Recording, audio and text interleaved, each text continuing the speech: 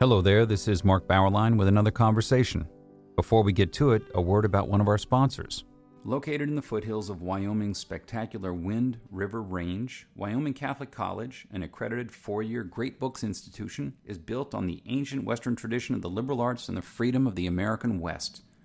The college offers its students an immersion in the primary sources of the classical tradition, the grandeur of the mountain wilderness, and the spiritual heritage of the Catholic Church. Students experience the illumination of imagination and intellect through the great books and traditional disciplines, literature and philosophy, mathematics and theology, science and Latin, and an outdoor program second to none. The college celebrated an in-person graduation with its seniors last year and welcomed its largest freshman class ever this year. Learn more about the college's unique space in the world of American higher education at wyomingcatholic.edu. John O'Neill joins us today. He is a lawyer and a writer. Author of a book called Unfit for Command. That was about the John Kerry Swiftboat episode, for those of you of a certain age.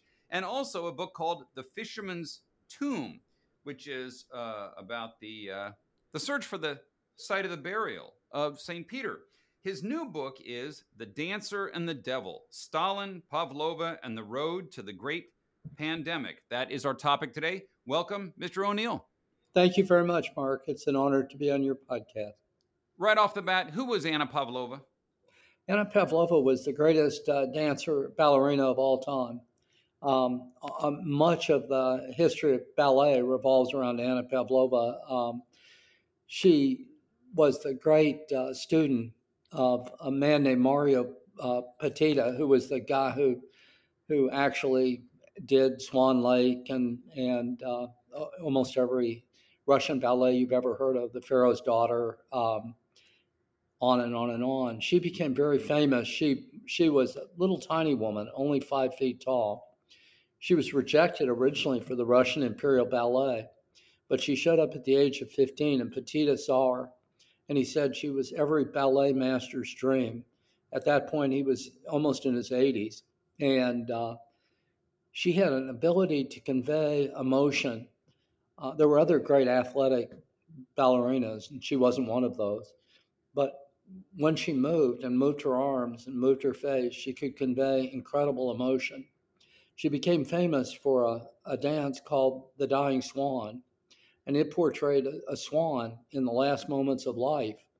To a lot of people, it represented the dividing line between life and death.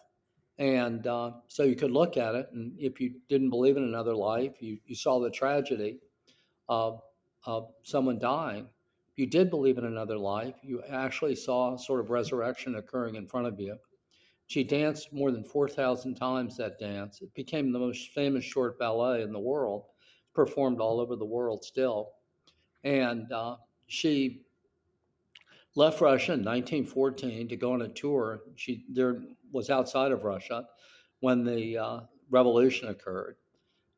She never went back. In 1927, she became the most famous ballerina in the world. She danced all over the world, first with the Ballet Russe in Paris, and then in her own show. She went to South America. Well, John, let me stop you there, because we'll get into those details of those last few years. I just wanted to get the general opening about her and your description of that dying swan.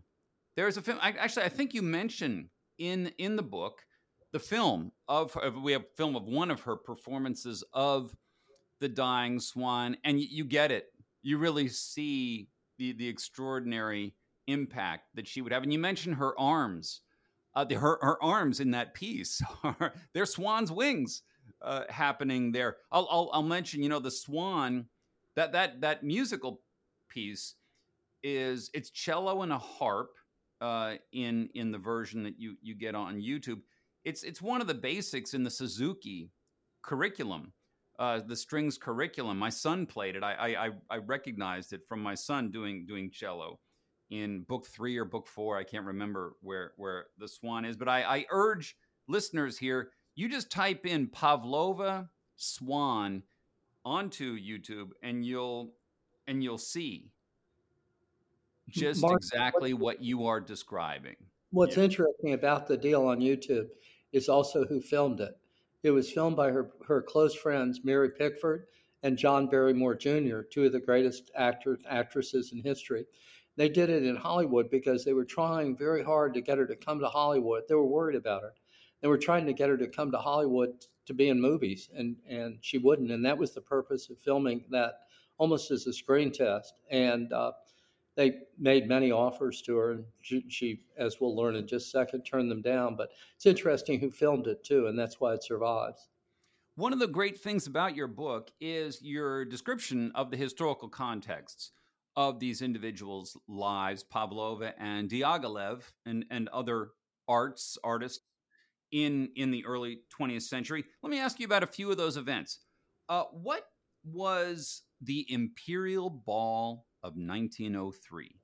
An amazing thing. There have been exhibitions of the costumes there all over the world, most prominently at the Victoria Museum in London. Uh, but at the Imperial Ball, the Romanovs held an Imperial Ball every winter in January or February in St. Petersburg, and it was the high point of the entire social season. The very last one was in 1903, and it was the greatest one. And they had roughly 400 people attending. A lot of the costumes were by the great jewelers, and so on.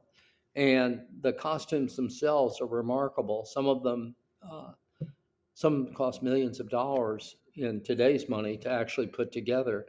The costumes were used. You can see them in Star Wars. They were reproduced in Star Wars and other Hmm. costumes. It began with a dinner, and then people moved into the ballet. And so we had young, 18, 19-year-old Anna Pavlova, and they danced at the Swan Lake. And who dances Swan Lake but Anna Pavlova, who's not even a prima grand ballerina at that point? Everyone goes, my God, what is this talent? Who is this person? And all of a sudden, she captures the heart of Russia in those 2 days. Hmm. What was the state of the arts in Russia in that decade in 1905? We'll say. Well, Russia had, of course, incredibly well developed literature and music. They had Tchaikovsky. I mean, they had, uh, as you know, a whole, you know, I heard someone say that, you know, other people produced great concerts and so on. But what Tchaikovsky did was produce ballet, and he really did. The great ballets come originally from Tchaikovsky. Hmm. And so they had great literature, great art, and so on. It was a developing country at the time. It lost great face in the Japanese War of 1905, where the Russian Navy was destroyed at Tsushima. They then, not too long after, got enmeshed in World War I in 1914. And of course, they became cannon fodder for the much technologically superior German and Austrian armies. And so the entire culture of Imperial Russia got ground up in World War One. Hmm. Pavlova and Diaghilev. Actually, maybe who was Diaghilev? Very quick. Diaghilev was a sort of an interesting character. There's never been anybody quite like Diaghilev in history. Diaghilev was a producer. He had the genius of putting together great people. He recognized great talent. And so maybe the two greatest composers of the 20th century, Stravinsky and Prokofiev, well, he recognized them both as just young students and had them do their very first works for him. Coco Chanel was a nobody when Diaghilev discovered her. And he discovered them, Nijinsky, any number of great ballet stars. And so he could actually put together, and he could put them together with great artists like Picasso and Braque and Matisse. And Right. Picasso did the sets he did for some of these extraordinary ballet productions, seven and of them. you got Diaghilev doing what, the Rites of Spring, among others. Diaghilev did a whole sequence, but Diaghilev was the guy that put it all together. He once was asked by the King of Spain, "What do you do exactly?" Because he wasn't a composer himself, he wasn't a dancer, and he said, "Well, I'm like you. Your Majesty, without me, I do nothing, but without me, nothing happens. And so that's what Diaghilev's genius was. He was the ultimate great producer. He had the conception, too, of things like Rite of Spring. He had the idea, too, that you could do all of a sudden everything completely differently than it had ever been done before, and it would actually work. And then he could assemble the talent to actually do that. He had incredible courage. He was gay in a period of time when that was an imprisonable offense, but he didn't try and hide who he was at all. And what he did in 1917, when it looked like Paris was going to fall to the Germans, he produced this comedy ballet to raise everybody's spirits called called Parade. And he was an amazingly courageous guy in his own way. Something that, as was Pavlova. There's nobody in ballet that dances in front of a huge audience that doesn't have a considerable amount of courage in their own way. Indeed. Pavlova and Diaghilev and others in their circle, they welcomed the revolution of 1917, correct? The They first got, revolution. they did. They were sucked into the idea of reform. There's an old Chinese proverb that says, "He who abandons the good in favor of the perfect sometimes ends up with the very, very bad." And so they saw evident abuses in Imperial Russia that needed to be corrected. They wanted to move towards a more democratic system. Of course, what they ended up with was a horrific tyranny and slaughter everywhere. Um, that's not what they foresaw nor what they were in favor of. But initially, they were in favor of reform and change in the imperial system. Was it the murders of the Tsar and his family that did that immediately turn them? Did they realize, oh my goodness, this revolution is not what we thought it was? Well, remember that the murders of the Tsar and his little girls and so on were all concealed for 90 years. The Soviets simply said, "We have no idea what happened to them. They've disappeared." Of course, everybody believed that they were murdered, but by 1920, the murders were so massive in Russia that there was no denying them. Any nobles that were caught were executed. There were slaughters openly. In 1921, there were slaughters of the leading people in the Russian Orthodox Church in the streets of Moscow in Red Square. And so it became immediately evident that this was not some democratic thing with people voting. This was the tyrants taking over. You have a powerful description of a performance she gave at that in 1919 in another country undergoing a revolution in Mexico City. What was she doing there? How did she get down there, and what did she do? What happened? Mexico had a checkered history. Madera was a really a great Democrat. He tried to reform Mexico. Was the first real Democratic president. He was murdered by a man named Huerta, who was a tyrant. That led to revolution in Mexico with Pancho Villa and Zapata and various people. And they installed a Democratic president named Carranza. And Carranza didn't prove radical enough for the radicals. And so they hated Carranza, and there was still ferment and revolution in Mexico. Carranza invited Pavlova to come dance as a part of becoming a peaceful country. She arrived at Veracruz, and Zapata and Villa said if she continued to Mexico City, they were going to kill her. Typical of Pavlova, she got on the train with 200 soldiers on top of the train, according to her husband, and went right to Mexico City.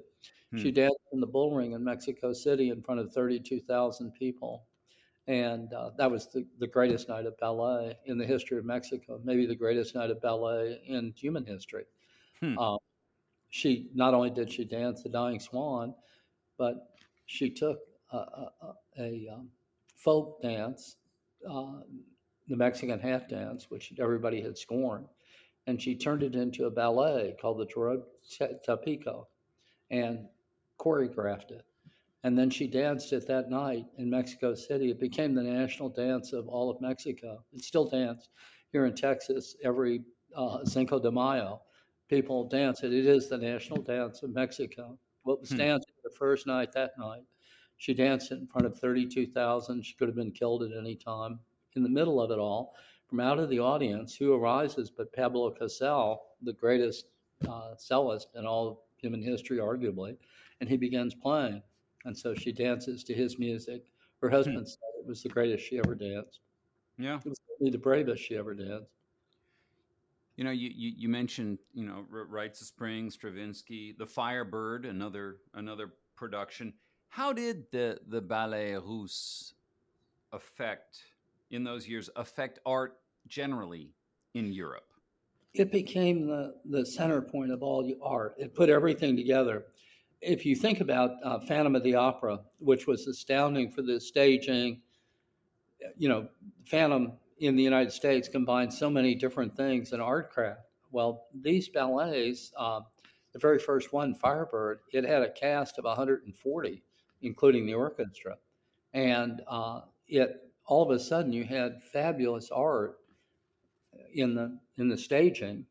You had fabulous costumes by unbelievable people, and you had wonderful music and then great choreography combined with great dancing. So you were combining five different types or six different types of art all at the same time. And this Yeah, guy, Diaghilev, is getting people like Picasso to do the staging. He's getting Nijinsky to do the dancing. He's getting Prokofiev and Stravinsky to do the music. And all of a sudden he's putting together the greatest geniuses in all of Europe to do the actual art. And so it yeah. became the focal point each year.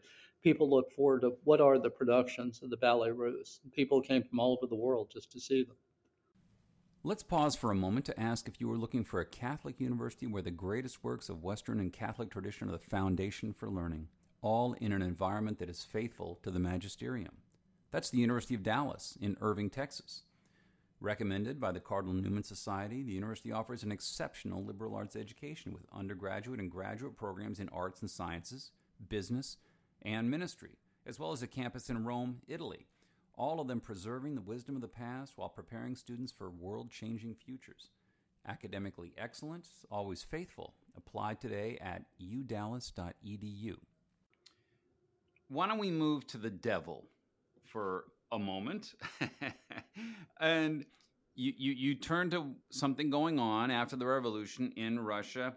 What was Laboratory One? What did Well, they do there? Joseph Stalin seized power in Russia, as the book relates. He was, by the end, by 1925, an inhuman monster that took delight in killing people, actually joyed in their death to a degree even the other horrible tyrants didn't seem to do in the period. And he had a problem. His problem was he had to kill people deniably. There were some people that you simply couldn't let the public know you had killed. You could make me disappear and nobody'd notice really, but you couldn't take somebody really famous and have them disappear, and that was his problem. And it began with the massacre of Russian Orthodox churchmen in Russia in 1921. And so, because of that, he started a poison laboratory called Laboratory One, initially dealing in organic poisons and later in biological warfare as well. It had a whole series of early victims. They included the head of the KGB, Felix Dzerzhinsky, known as Iron Felix. Likely, Lenin was likely killed, poisoned by Stalin, and the evidence is in the book, one way and the other. Yeah. And he moved on to other people that he killed, and he killed a large succession of people. He murdered first in Russia his opponents and Lenin's secretary, Zvernov, and then he moved outside of Russia and he began murdering white Russians and opponents outside of Russia that he saw as a threat to himself. In 1927, he passed a law that said if you didn't come back to Russia when you were summoned, that was a capital offense. And so all of a sudden, I guess you could say Laboratory One moved from just strict retail poisonings in Russia into sort of wholesale poisonings all around the world. And these artists and musicians, dancers fell onto the list, right? The kill list. Before we get into the specifics of that, why did Stalin care about what a bunch of artists were doing in other countries?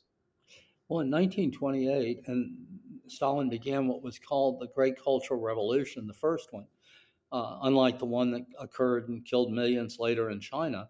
The theory behind the Great Cultural Revolution of 1928, which came from a writer and then from Stalin, was that you had to control the mind of man itself.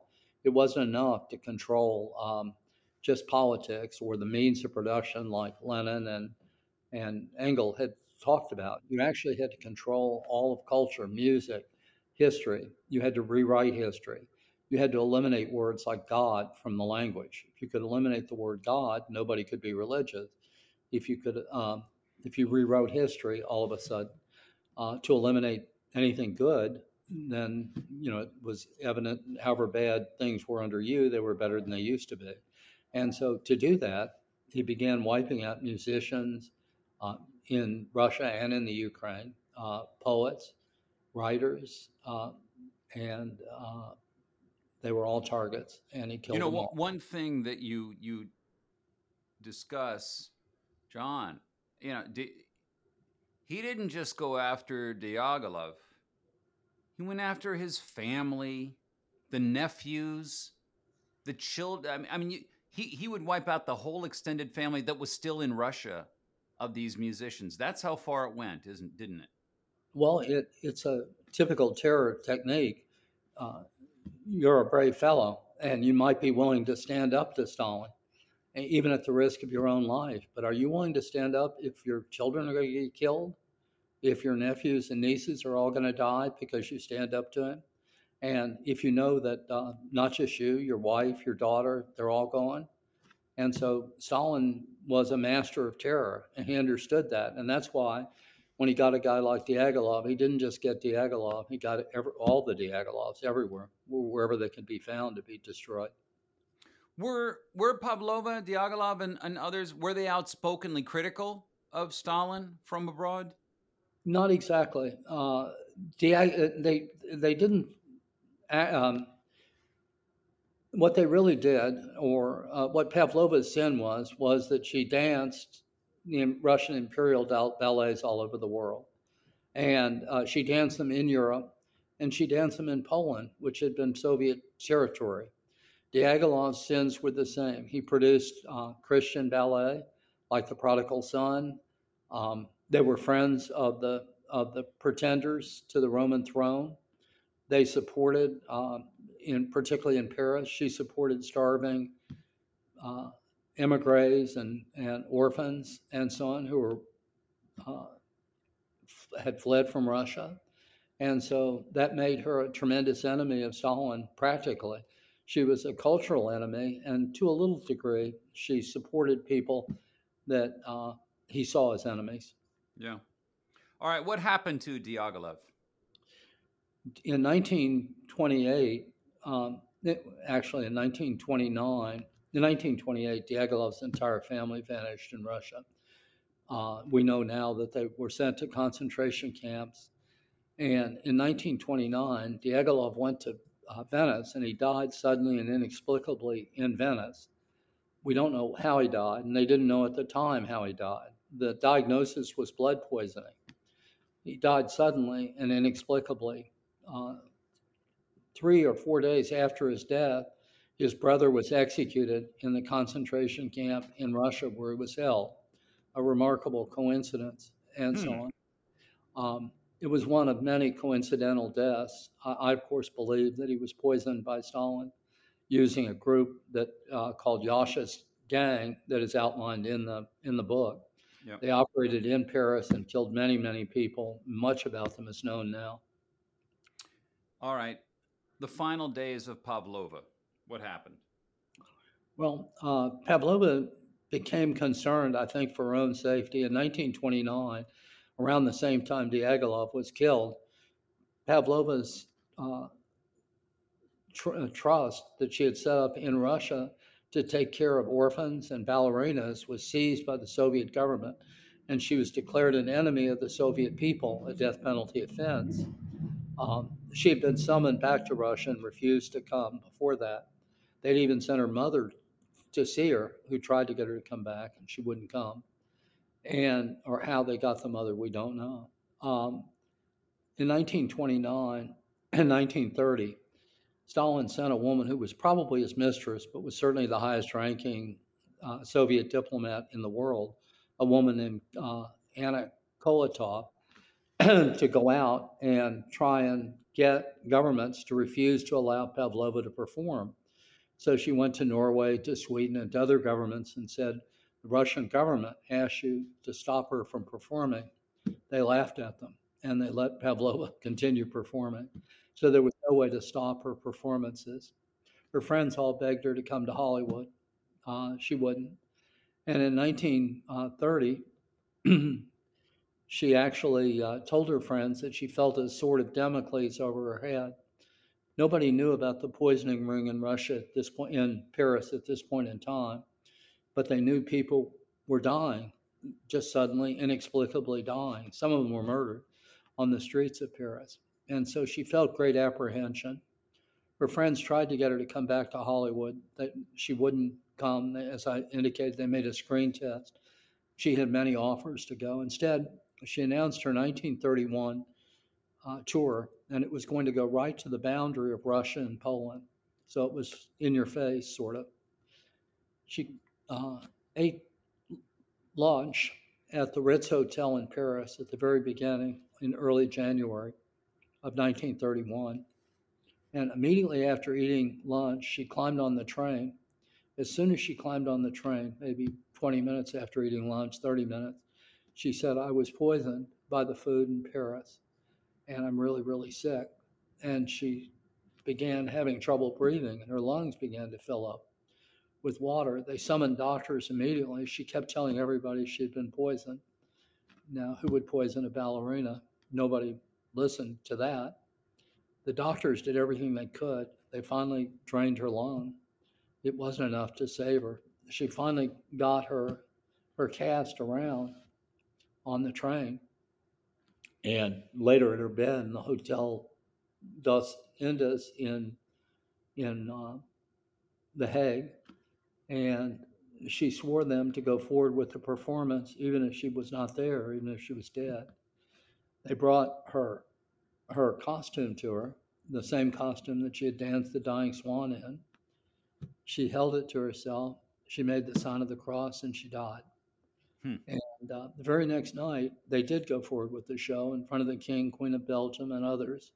And every place where she was supposed to dance, they simply showed a spotlight on the stage in the place that she would have been, because they said there was no way to have an understudy for Anna Pavlova. There was no one else in the world who could dance like Anna Pavlova. Later, there was a film made to commemorate her by her friends called The Grand Hotel. It won the Oscars, the best movie of the year in 1932. There were many thousands at her funeral, and her death was a mystery, really, until this book. You proceed well beyond that ending into the history of these poison labs, biowar labs in Russia, and then in North Korea, and into China. Just to give people a taste as we wrap it up, what was the biowar leak of 1939? In 1939, Stalin had begun big biowar facilities at a place called Saratov in Russia that are still in operation today. They were sanctioned by the U.S. a year and a half ago. They're making them at exactly the same facilities. A biowar facility, what they were doing is taking plague, anthrax, which is a series of bacterial spores, and other diseases and turning them into weapons. In 1939, Stalin and Beria summoned the head of that project, a guy named Abram Berlin, into Moscow to meet with them. He came to Moscow. He went to the Hotel Nacional in Moscow, the big hotel. He began coughing, so they summoned a doctor. The doctor came up, and the doctor said, my God, Abram, he said, you've got pneumonic plague. He said, we haven't seen pneumonic plague in Moscow in 300 years. And pneumonic plague in those days was invariably fatal. Yeah. They immediately isolated anybody in contact with him. They all died. The doctor died. Abram died. They isolated the hotel, evacuated it. They claimed there was a plumbing failure in the hotel, and they sealed it. 5 or 6 people died of pneumonic plague in Moscow. That was the first great leak that I'm aware of bioweapons in human history, followed by other leaks in 1972, 79, and finally at Wuhan. We want to. I want to tell our listeners that you do track these labs. You go into things such as, quote, the Big Daddy disappearances that took place. Lab 1, it's interesting. These people who were leading Lab 1, they end up getting liquidated by Stalin too, don't they? Every time. They always liquidate the liquidator. It's the rule of Marxism. I would have to tell you, we fell in love with the story of Pavlova, and so we were really writing a Pavlova book. And then we ran into all these other people murdered by Stalin using Laboratory 1. And so, okay. And then we learned that from really a book called Biohazards, written by the number 2 guy in the Soviet bioweapons program who defected. We learned that it didn't stop with Stalin, that it went on and on and on through human history. All right, we were going to be all done with the book. And then what happens? COVID-19 happens. We go look, and they've got exactly the same bio-war labs in China, 15 of them. And so at that point, people who started out in love with Pavlova and wanting only to write a romantic book really about Pavlova ended up having to write a book to present the truth about what actually happened. And so that's how the book sort of came about and took 4 years to write. The book is The Dancer and the Devil, Stalin, Pavlova, and the Road to the Great Pandemic. John O'Neill, thank you for joining us. Thank you very much. I enjoyed being on your podcast. And thank you for listening to our conversation, which has been supported by Wyoming Catholic College, which combines great books, the Catholic tradition, and the great outdoors of the American West into an extraordinary education. Go to wyomingcatholic.edu or contact the admissions office at 877-332-2930.